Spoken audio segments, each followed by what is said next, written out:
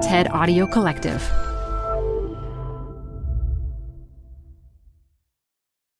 This episode is brought to you by Progressive. Most of you aren't just listening right now. You're driving, cleaning, and even exercising. But what if you could be saving money by switching to Progressive?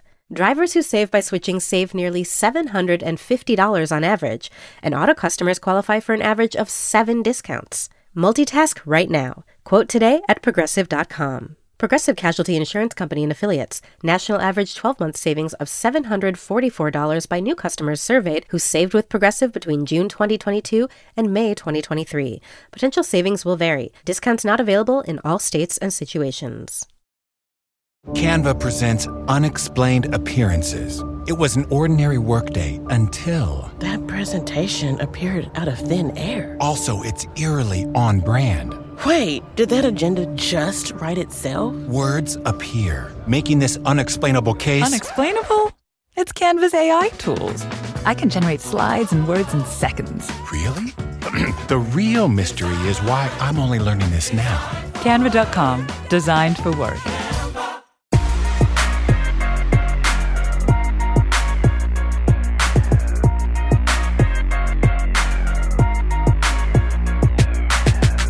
Hello, everyone. This is After Hours. I'm Felix. I'm Mihir. And I'm Lane Higgins, a sports reporter from the Wall Street Journal. Welcome, Lane. We're so happy to have you. Thank you so much for having me. Yeah. It's a special week because sports is a topic across many of the TED podcasts, and we're super excited that you join us. It's going to be great. Happy to be here. Lane, I have to ask, what's the best advantage of being a sports reporter? We don't get free tickets, and that's the biggest misconception.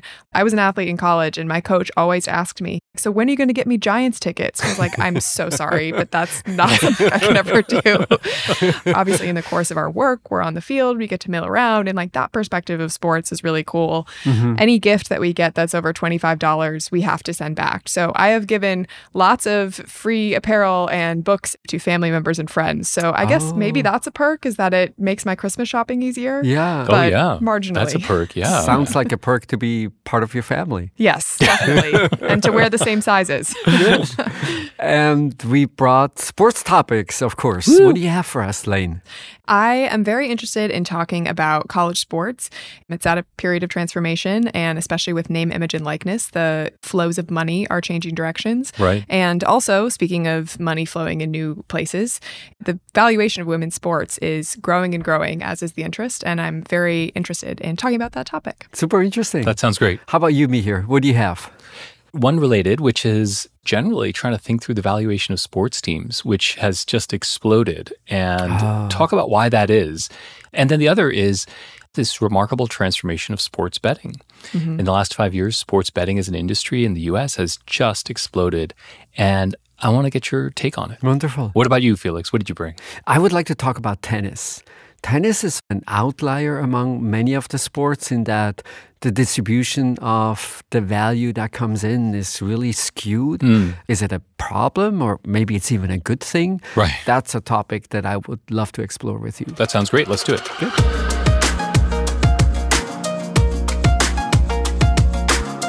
So Lane, college sports and making money as an amateur. What's going on? It's a brave new world out there. As of 2021, athletes can sign endorsement deals. That started off with a slow trickle of seeing offensive linemen strike deals with barbecue restaurants where they would get like $200 worth of meat. Right. And just silly deals like that. And as the space has matured, we've seen a player signing with Nike or a bigger brand. But the biggest trend to come out of it is the redirection of money from boosters to colleges. Right. Boosters are just anyone that's giving money to an athletic department. Mm-hmm. As of July 1st, 2021, the NCAA changed its rules to allow athletes to make money off of their name, image, and likeness. And we'll just call that NIL. To add to the sports abbreviations, which are so rare that we absolutely have to add a few don't have more. Enough of them. All right, NIL. Yes, NIL.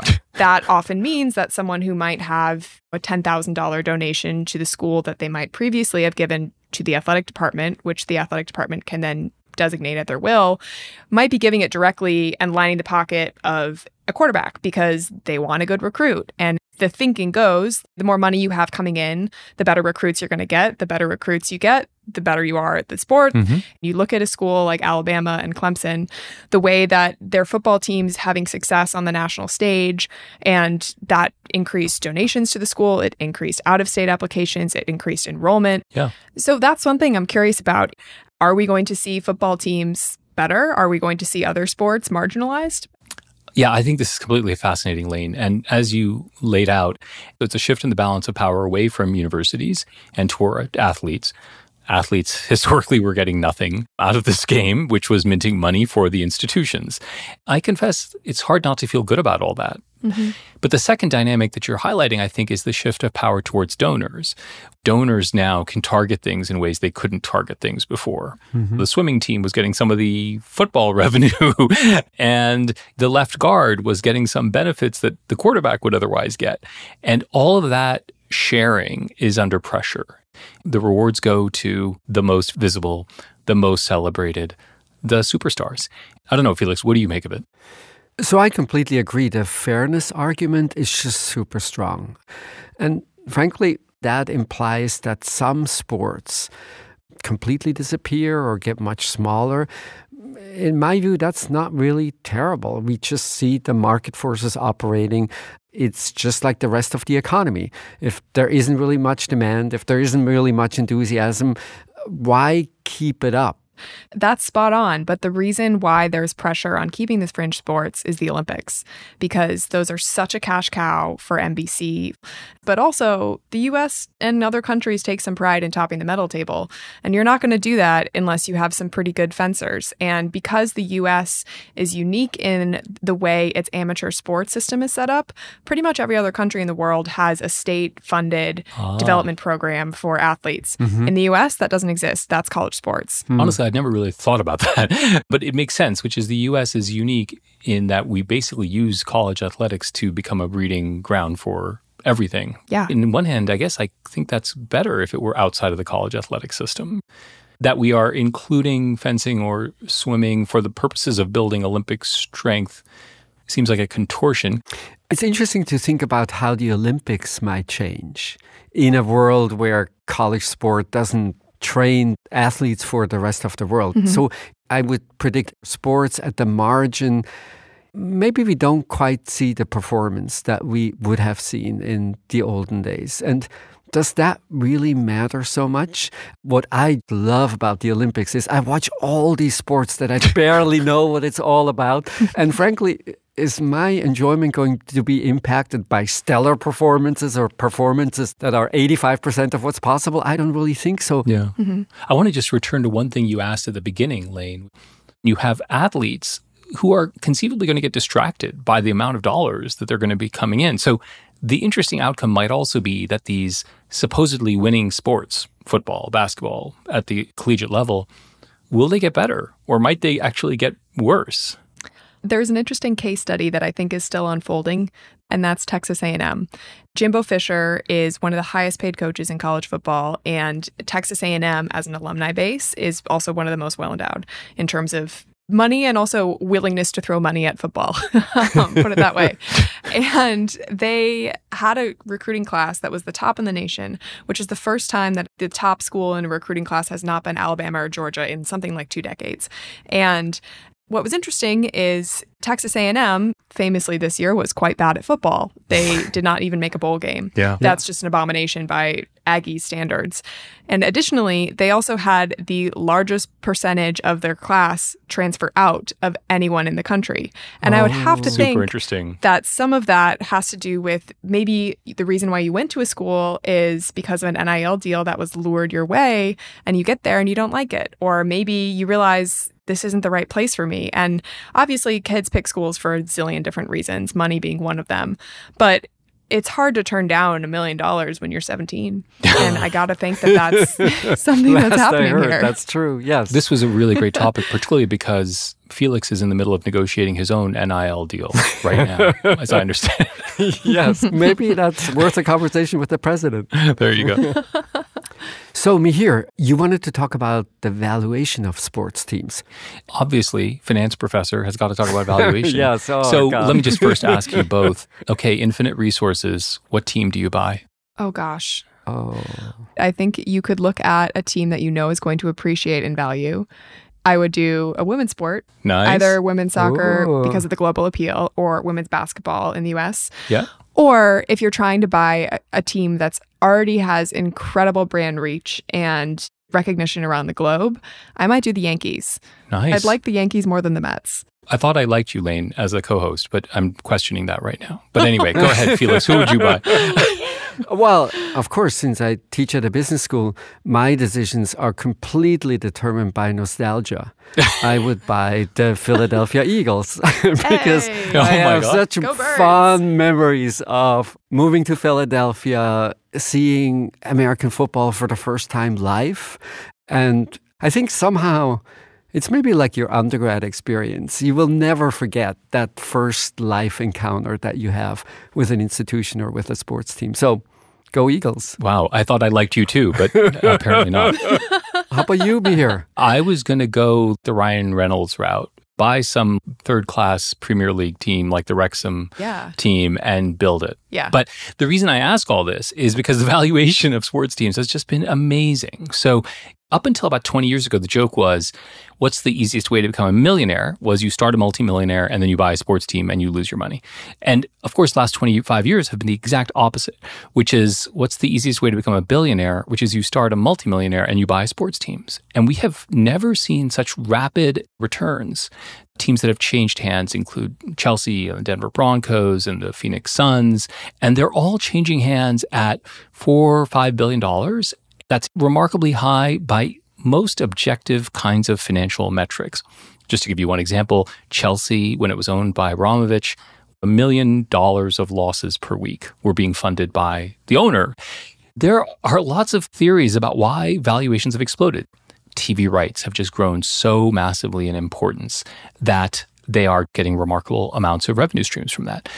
Alternatively, it's quasi-monopolistic. There's like huge barriers to coming in. Mm-hmm. Or the other view of the world is it's just a lot of crazy billionaires running around being little boys buying their favorite sports teams. I'm curious, what do you make of those explanations and of these valuations? My sense is that it's mostly a vanity play.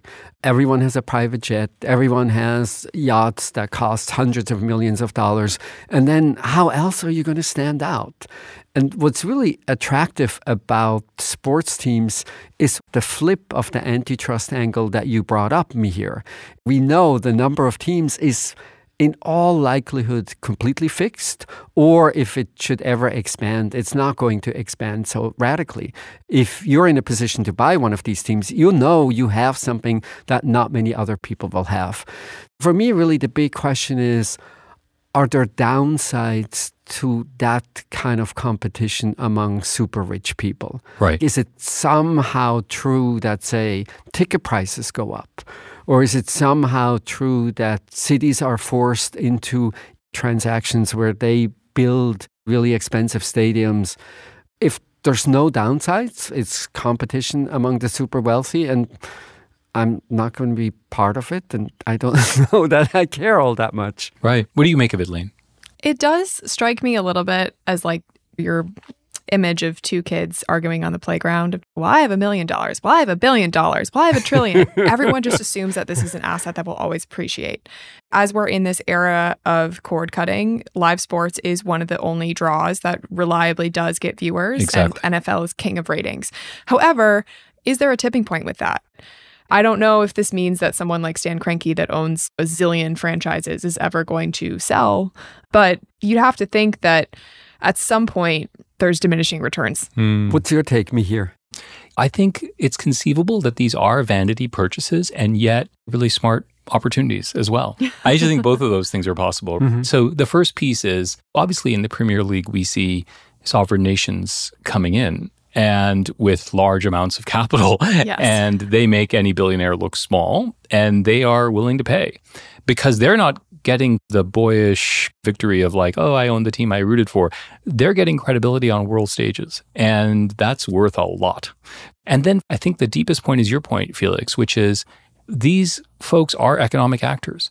And they will find ways to get returns on their investment. And that could involve lots of different things. It's of course true that TV rights play a big role in the economic calculation. But why is it that these TV rights are so much more valuable? If you look at Pele's lifetime income, and then you look at Ronaldo's lifetime income, the fascinating comparison is on a per television basis, they're almost making the same amount of money. So my sense is the media rights are so much more valuable now because it's a global audience. Yeah. Where do people watch Premier League? Well, we're paying so much attention to what happens in the stadium, but really we should look to Malaysia, Indonesia, all of Asia. The TV rights have become so valuable because we have a really global audience for a subset of sports. And that, I think, by and large has played out. I don't believe the underlying forces will make teams ever more valuable. Well, I'm going to take the opposite side. Okay. I don't think the globalization thing has played out. I don't think the Premier League is deeply penetrated in the U.S. I mean, there's a lot of room to run on that. But we'll see. And I will alert the NFL that you folks are no longer interested, and okay. I'll have to go along. Yeah. And we will talk to your banker to see if we can get that $3.5 billion credit line. Yeah, there we go. Felix, you had mentioned earlier that you were interested in the economics of tennis and how it's kind of skewed towards the top of the top. Yes, it's so interesting and surprising to me also because tennis comes across as this really glamorous sport and you associate it with all of these luxury goods and the big deals. The reality of tennis for most professional tennis players is that it's basically unsustainable. If you're outside the top 200, there is no way you can even cover the cost of being a professional tennis player. So many of these tennis players struggle to hire a professional coach. Mm-hmm. And that is remarkably different from other sports. If you take the NHL, for instance, there's 700 players. There's a minimum salary of $700,000. And the reality is that most players make more than $1 million. So the split between overall revenues and how much goes to the individual players is just radically different. When you look at what fraction of that total pool goes to the top players, unless you think you're going to break into the top 50 or the top 40, any sort of business logic would say you should stay away from tennis. And I'm curious to think through what's good about the state of affairs in tennis, what's problematic, and then in particular, what could we do in order to create a better situation for those professional tennis players? One thing that tennis does really well and almost better than any other sport is gender equity. Because of the efforts of Billie Jean King and her peers years ago, we have a point where the women's prize money is almost on the same foot as the men's. But there's been such dominance at the top by the big three on the men's side and by Serena Williams on the women's side that I think that has contributed to this effect of concentrating the wealth in fewer hands. Maybe if there was more parity, there would be a little bit more money distributed. But that's probably still only amongst like the top 10, 15 players. To your point about 50 to 200, that's a whole different issue. And it's hard to think about how you would go about changing this because there's not a union in which they bargain these guarantees because it is an individual sport. And it also makes me wonder, when you have someone like Jessica Pegula, nothing against her athleticism. She's obviously a great tennis player, but she also is a scion of very wealthy people. And I wonder how much that's contributed to her ability to rise to that level. What do you think, Mihir? Yeah, that's fascinating, Lane. I mean, I'm harkening back, Felix, to our conversation about unpaid labor a little bit, about who gets to succeed in some of these markets. But, you know, to me, it feels okay. I confess, I don't really see a problem in the following sense.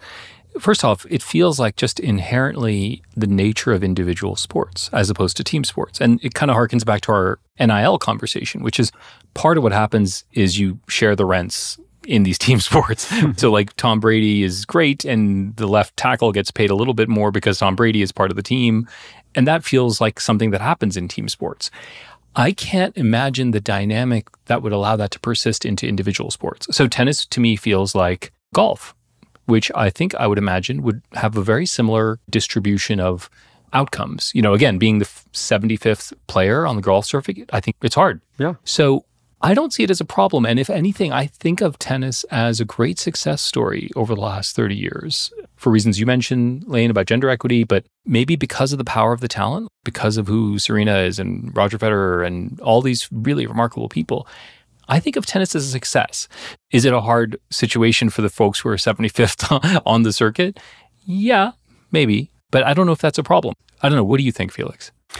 I do think there's an interesting organizational angle to the story. So if you look at the ATP, the main representative body for players, one of the really big issues is that it's split between the tournaments and the players who are both represented by the same organization. And that, of course, is a conflict of interest right there because the tournaments obviously have every interest to keep the player share small and have most of the benefits go to the very top players because that's what creates the excitement, the audience, the high ticket prices. That strikes me as not a natural outcome and actually not having really to do with the fact that tennis is an individual sport. It does strike me that there is a lot of untangling of conflicts of interest that there could be done in tennis. And whether that's through some sort of organization of players or just some intermediate body that's deciding, not the ITA, but something that's deciding, okay, US Open, this is the cut for operations, this is the cut for players, and not the operating body. That does seem like that should be healthy. I don't know how you go about convincing the US Open to relinquish that, because who wants to give up power and money when they have it? Yeah. One element that strikes me we're thinking about is what this means for young people who think about a potential career in sports. Yeah. About 2% of college athletes make it into the pro leagues. The probabilities are really, really low. You shouldn't really think by playing college football you have a reasonable chance. And what's troubling about this is that the expectations, when you look at surveys of young people, are completely misguided. It's worse in basketball and in ice hockey, where 75% of college players say it's somewhat likely that they will have a pro career. And of course, spreading money around and making it easier to sustain some sort of a professional life would only further misguide the kids to think that this is an actual career and that this would actually be a way to make a living. It's not. Yeah, that's fascinating. I got to say, the final piece of this story that I love is that Bill Ackman, hedge fund icon, has decided to take on the cause of organizing the players and has started, I think it's going to be a for-profit winners alliance or something like that. And just the irony of a hedge fund titan going to the streets and saying workers of the world unite is, I think, pretty fantastic.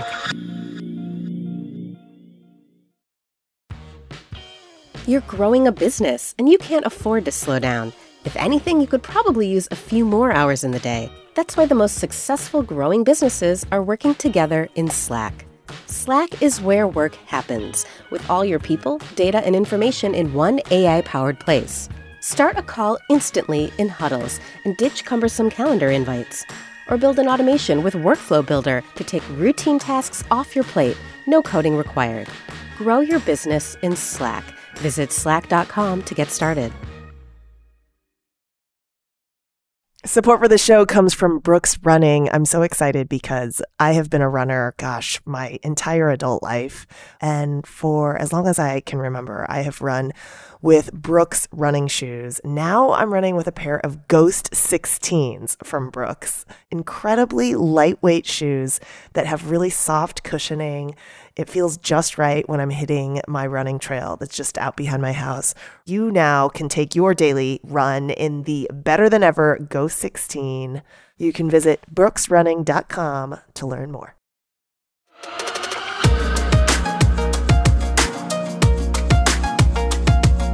One thing that seems to be really gaining momentum in the broader landscape of sports is women's participation. Yeah. When you look at how much the FIFA World Cup is growing for women, viewership is growing, attendance at these events is growing. They're setting records at the Barcelona women's soccer games, but it still feels like women are far, far away from where men's sports are. But I'm curious, what are some of the factors that you think are contributing to people saying, wow, women's sports may be a good investment?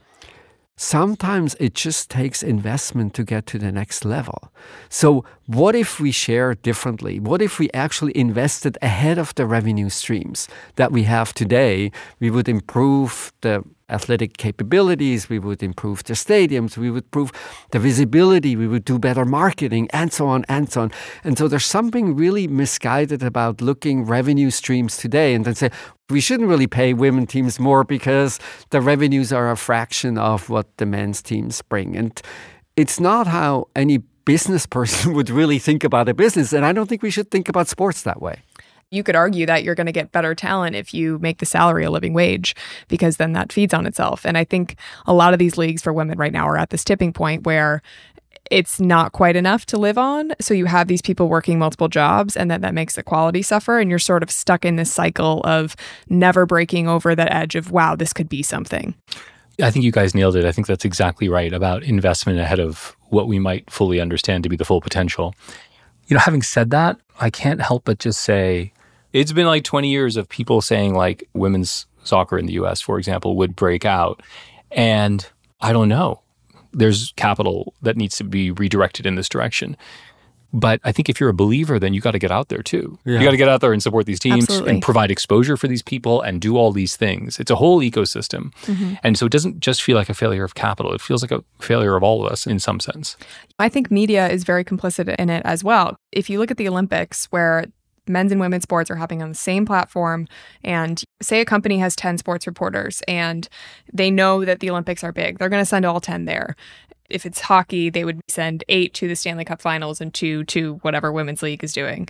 Because you have all those resources there and the women are doing great things alongside the men, women's coverage tends to be 50-50 at that event. And that's like the only time that ever happens. I think the statistic is that women's sports takes up about 4% of total TV coverage and sports coverage more broadly. Oh my God. If you actually devoted the resources and made the storylines something that people cared about, then it's possible that you'd be interested in watching a game. Because how often have you heard a storyline about some great Olympian from previews on NBC and then thought, wow, I should tune in and watch Simone Biles? Yeah, I think that's exactly right. Mihir, I know you're a betting man. What's new and exciting in the world of sports betting? Well, the Super Bowl is obviously upon us. And in fact, it's interesting because the odds have been going back and forwards between Kansas City and Philadelphia, and it's looking like a very close matchup. But this is all happening in the backdrop of the remarkable growth in legalized online gambling, which began really in 2018 with a reversal of laws that had barred online gambling.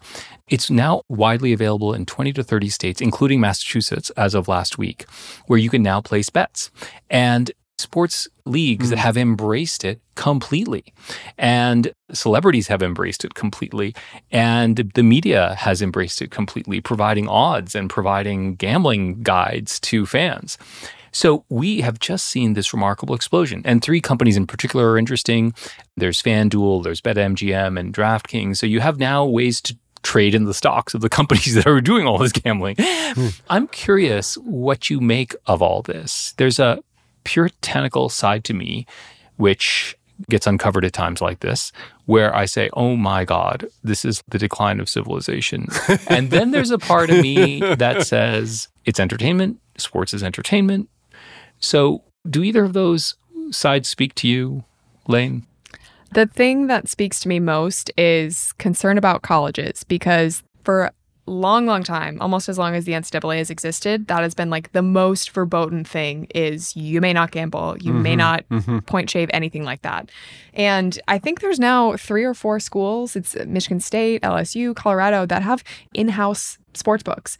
And they have sponsorships where they're very closely tied with legal gambling in their states. Yeah. Young people are at a very pliable age to gambling, which I think is a bad idea generally, especially when you're 18, 22, you might not have a full-time job. You probably have student loans. You maybe shouldn't be playing with going into any more debt. That aspect of it seems very problematic to me. So much of the way it's done these days on an app and through PayPal and through Venmo or things like that, like it's so divorced from handing money to a bookie in a dark alley. Which you prefer, right? Yeah, the concept of money just seems fake. It's like, oh, here's $10, I lost it. Oh, well. It seems like it's really easy to get into a lot of trouble, and trouble that seems a little more harmful than making a bet with your friends and whoever loses has to like eat 10 hot dogs, you know? Yeah, what do you think, Felix? So one of the really important upsides is that as a result of the technology that we now have, and as a result of mobile gambling in particular, you can create moments of excitement that exist at every moment in the game. The next penalty, the next person who scores a goal. It's not just like who's going to win in the end. It creates tension and excitement that I actually find absolutely wonderful and fabulous. And since it has this strong emotional appeal, how do we protect people from making unwise decisions that have long-lasting consequences? It's good to start with the data. We know, because sports gambling has been legal in many other countries for a long time, the range of people with gambling habits that are hard to break is in Scandinavia, it's typically around 1% of the people who bet. I think Estonia is the market where it's most problematic, about 6% of people who have really serious gambling issues. So that's like the order of magnitude. So it's not as though half the population will be addicted and will run into trouble.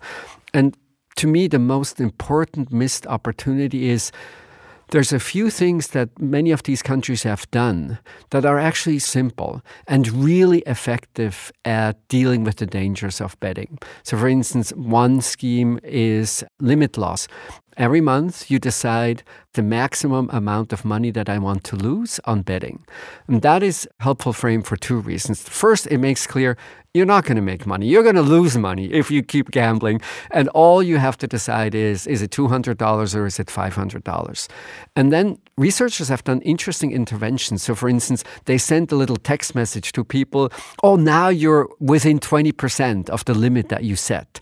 And you see dramatic changes in behavior. Yeah. We know it's a great source of joy and enthusiasm for the vast majority of people. And we know it's going to be a problem for some fraction. And instead of looking around and importing the best ways to manage the downside, we seem to let it grow without much thought. So I think you have unleashed my inner puritanical scold completely, Felix. First, I think the way American capitalism is going to drive this into the population is going to be amazing. And if you think there'll be legislative efforts to stop it or put on brakes, I think that's unlikely. And then the second thing is, on your kind of additional moments of joy, like who's going to score the next goal? And I need to bet on that to enjoy that. Do we need that? Do we need an additional moment of joy? Yeah, we always do, no? No, we don't. And just for Lane's comment earlier, I just want to say, do you know the cheating opportunities that creates? Yeah. Look at cricket. Look at the NBA referee stuff from like 20 years ago. Yeah. There will be scandals. If it's like a in-game bet on who scores the first basket after half that, oh, you were open, but you passed it. How can they prove that? Yeah. It's going to be impossible to enforce. Yeah. The other piece of this, which is fascinating to me, is if you don't want to bet on sports, you can bet on these companies. So DraftKings and BetMGM and FanDuel. The interesting piece of this is in this growth phase, they are spending a lot of money to acquire customers. You can't watch any professional sports in the US without seeing a zillion of these ads. And in fact, some sports have capped the number of ads that you're able to see. DraftKings has estimated that they spend $300 to $400 on customer acquisition, and they claim lifetime value is $2,400. But I don't understand how this is sticky. You spend $400 to acquire Lane or Felix, and then what makes you stay on that platform, Felix? Is this business model make any sense? Switching costs are very low. And so whether the customer acquisition costs really benefit you is not completely obvious. But of course, the reverse is also true. You get customers without having spent a lot of money on them because they got the $400 from some other company. So how exactly that shakes out is a little hard to say. But your earlier point, I think, is actually a really important one. Remember when online poker was all the rage? Yeah. We had these endless conversations about how many people would get addicted and forget about their kids and their family, and it just went away. How big is it going to be? Frankly, it's not completely obvious. Who's going to get the value? Is it really the media companies? Is it the individual players? Is it the associations? There's all of these completely open questions about how the value will be divided up. Yeah. And I really disagree with you, Mihir. Every additional source of joy in anyone's life, always very welcome. All right. I will say, my group of friends in college, we always do Super Bowl prop bets. And this was in the middle of the Patriots dynasty. Yep. And the one that brought me the most joy of that, granted this was about a $5 stakes, was what color will Bill Belichick's raggedy cutoff hoodie be for the game? So there is something to that joy. I agree. Let's have some joy. Felix, I take it you're going to take the Eagles. Is that right? Oh, yes, of course. I'm on autopilot. Lane, where are you coming out on this?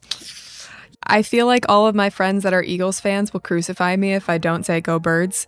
So I'm going to go with the Eagles. Good choice. I have never had the opportunity of interviewing Patrick Mahomes, but Jalen Hurts is a very nice man, and I always enjoy talking to him. So he has my vote for now, based only on that. Whoa. Did you just see how she dropped that? Yeah. Felix? I was like Jalen and I go way back. He is a professional. I interviewed him in a crowd of 20 people.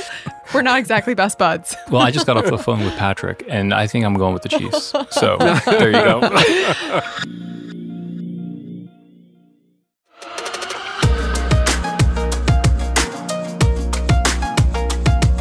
So we have recommendations, of course. What do you have for us, Lane? So I am a big reader, and I particularly like it when there's some element of personal story and also the city I live in. Mm-hmm. But I recently read a book called Insomniac City by Bill Hayes. After the sudden death of his partner in San Francisco, he moves to New York City at 48, and he develops a relationship with Oliver Sacks and falls in love, and he starts intrepidly taking pictures, and he has all of these encounters with the types of people you encounter in New York City that are often overlooked. Homeless people on the subway, or the guy at the bodega that's selling cigarettes.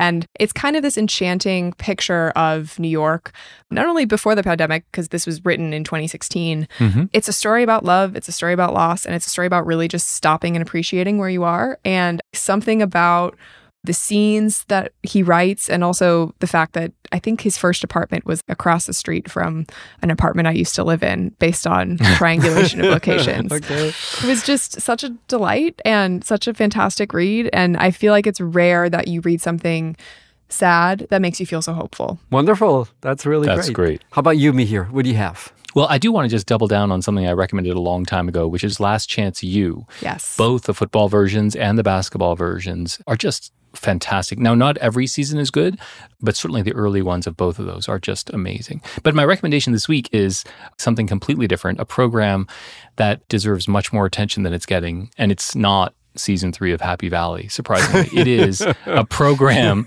that was announced by Secretary of State Tony Blinken about 2 weeks ago and has not gotten nearly the attention it deserves, which is the U.S. is beginning a Welcome Corps for refugees. Oh. So the Welcome Corps, as in like a Peace Corps, is a program that allows private citizens to assist refugees. It mimics a Canadian program, and it's got incredibly modest goals. So the goal this year is to get 10,000 groups to sponsor 10,000 refugees. So the idea is you come together with one or two other people or more, you raise something like $2,300 or $2,400, and then you effectively commit to providing some guidance to folks who might need guidance of various kinds. And I'm thinking if we get a big chunk of After Hours listeners to sign up to the Welcome Corps, and you can find out more on the website of the State Department, actually. Just in the interest of full disclosure, I have yet not done it. I'm planning to, but I think it's a spectacular program. That's really wonderful. Really cool. So, Felix, what do you got? Lane, you will be pleased to know that my day starts by reading the Wall Street Journal. Fabulous. That's my usual routine. And then I venture out to some other newspapers. And I have to say, there are days when it's just a little much. Thinking, oh my God, what is happening to the planet? What is happening to humanity? And I was just so super pleased to find a website, a service really, called Beautiful News Daily. And it's an initiative by Jason Kotke. He's a very influential designer. Yeah. And it's just an endless stream of positive news illustrated beautifully. So, for instance, the gender gap in U.S. schools has disappeared. All of a sudden, acidity levels on the planet are back to normal. We're reaping so much more energy from solar than we did just a couple of years ago. And so it's just such a joy and often such a contrast to what I'm usually reading. Mm-hmm. Everything's positive, everything's wonderful, and the site itself, as you might have guessed, looks really spectacular and wonderful. So we'll post a link on our website where we always have all our recommendations, and I hope that many of you will get a little bit more joy in your life as a result of looking at Beautiful News Daily. I cannot recommend it enough. I think I need to add that because currently my go-to for breaking out of the doom scroll is just looking at videos of golden retrievers doing silly things on Instagram. But that sounds a little more educational. Silly is important, I will say that. Maybe a mix of beautiful news and silly might be the right combination. So this is it for today. Thank you for listening to this special sports episode of After Hours, a podcast of the TED Audio Collective.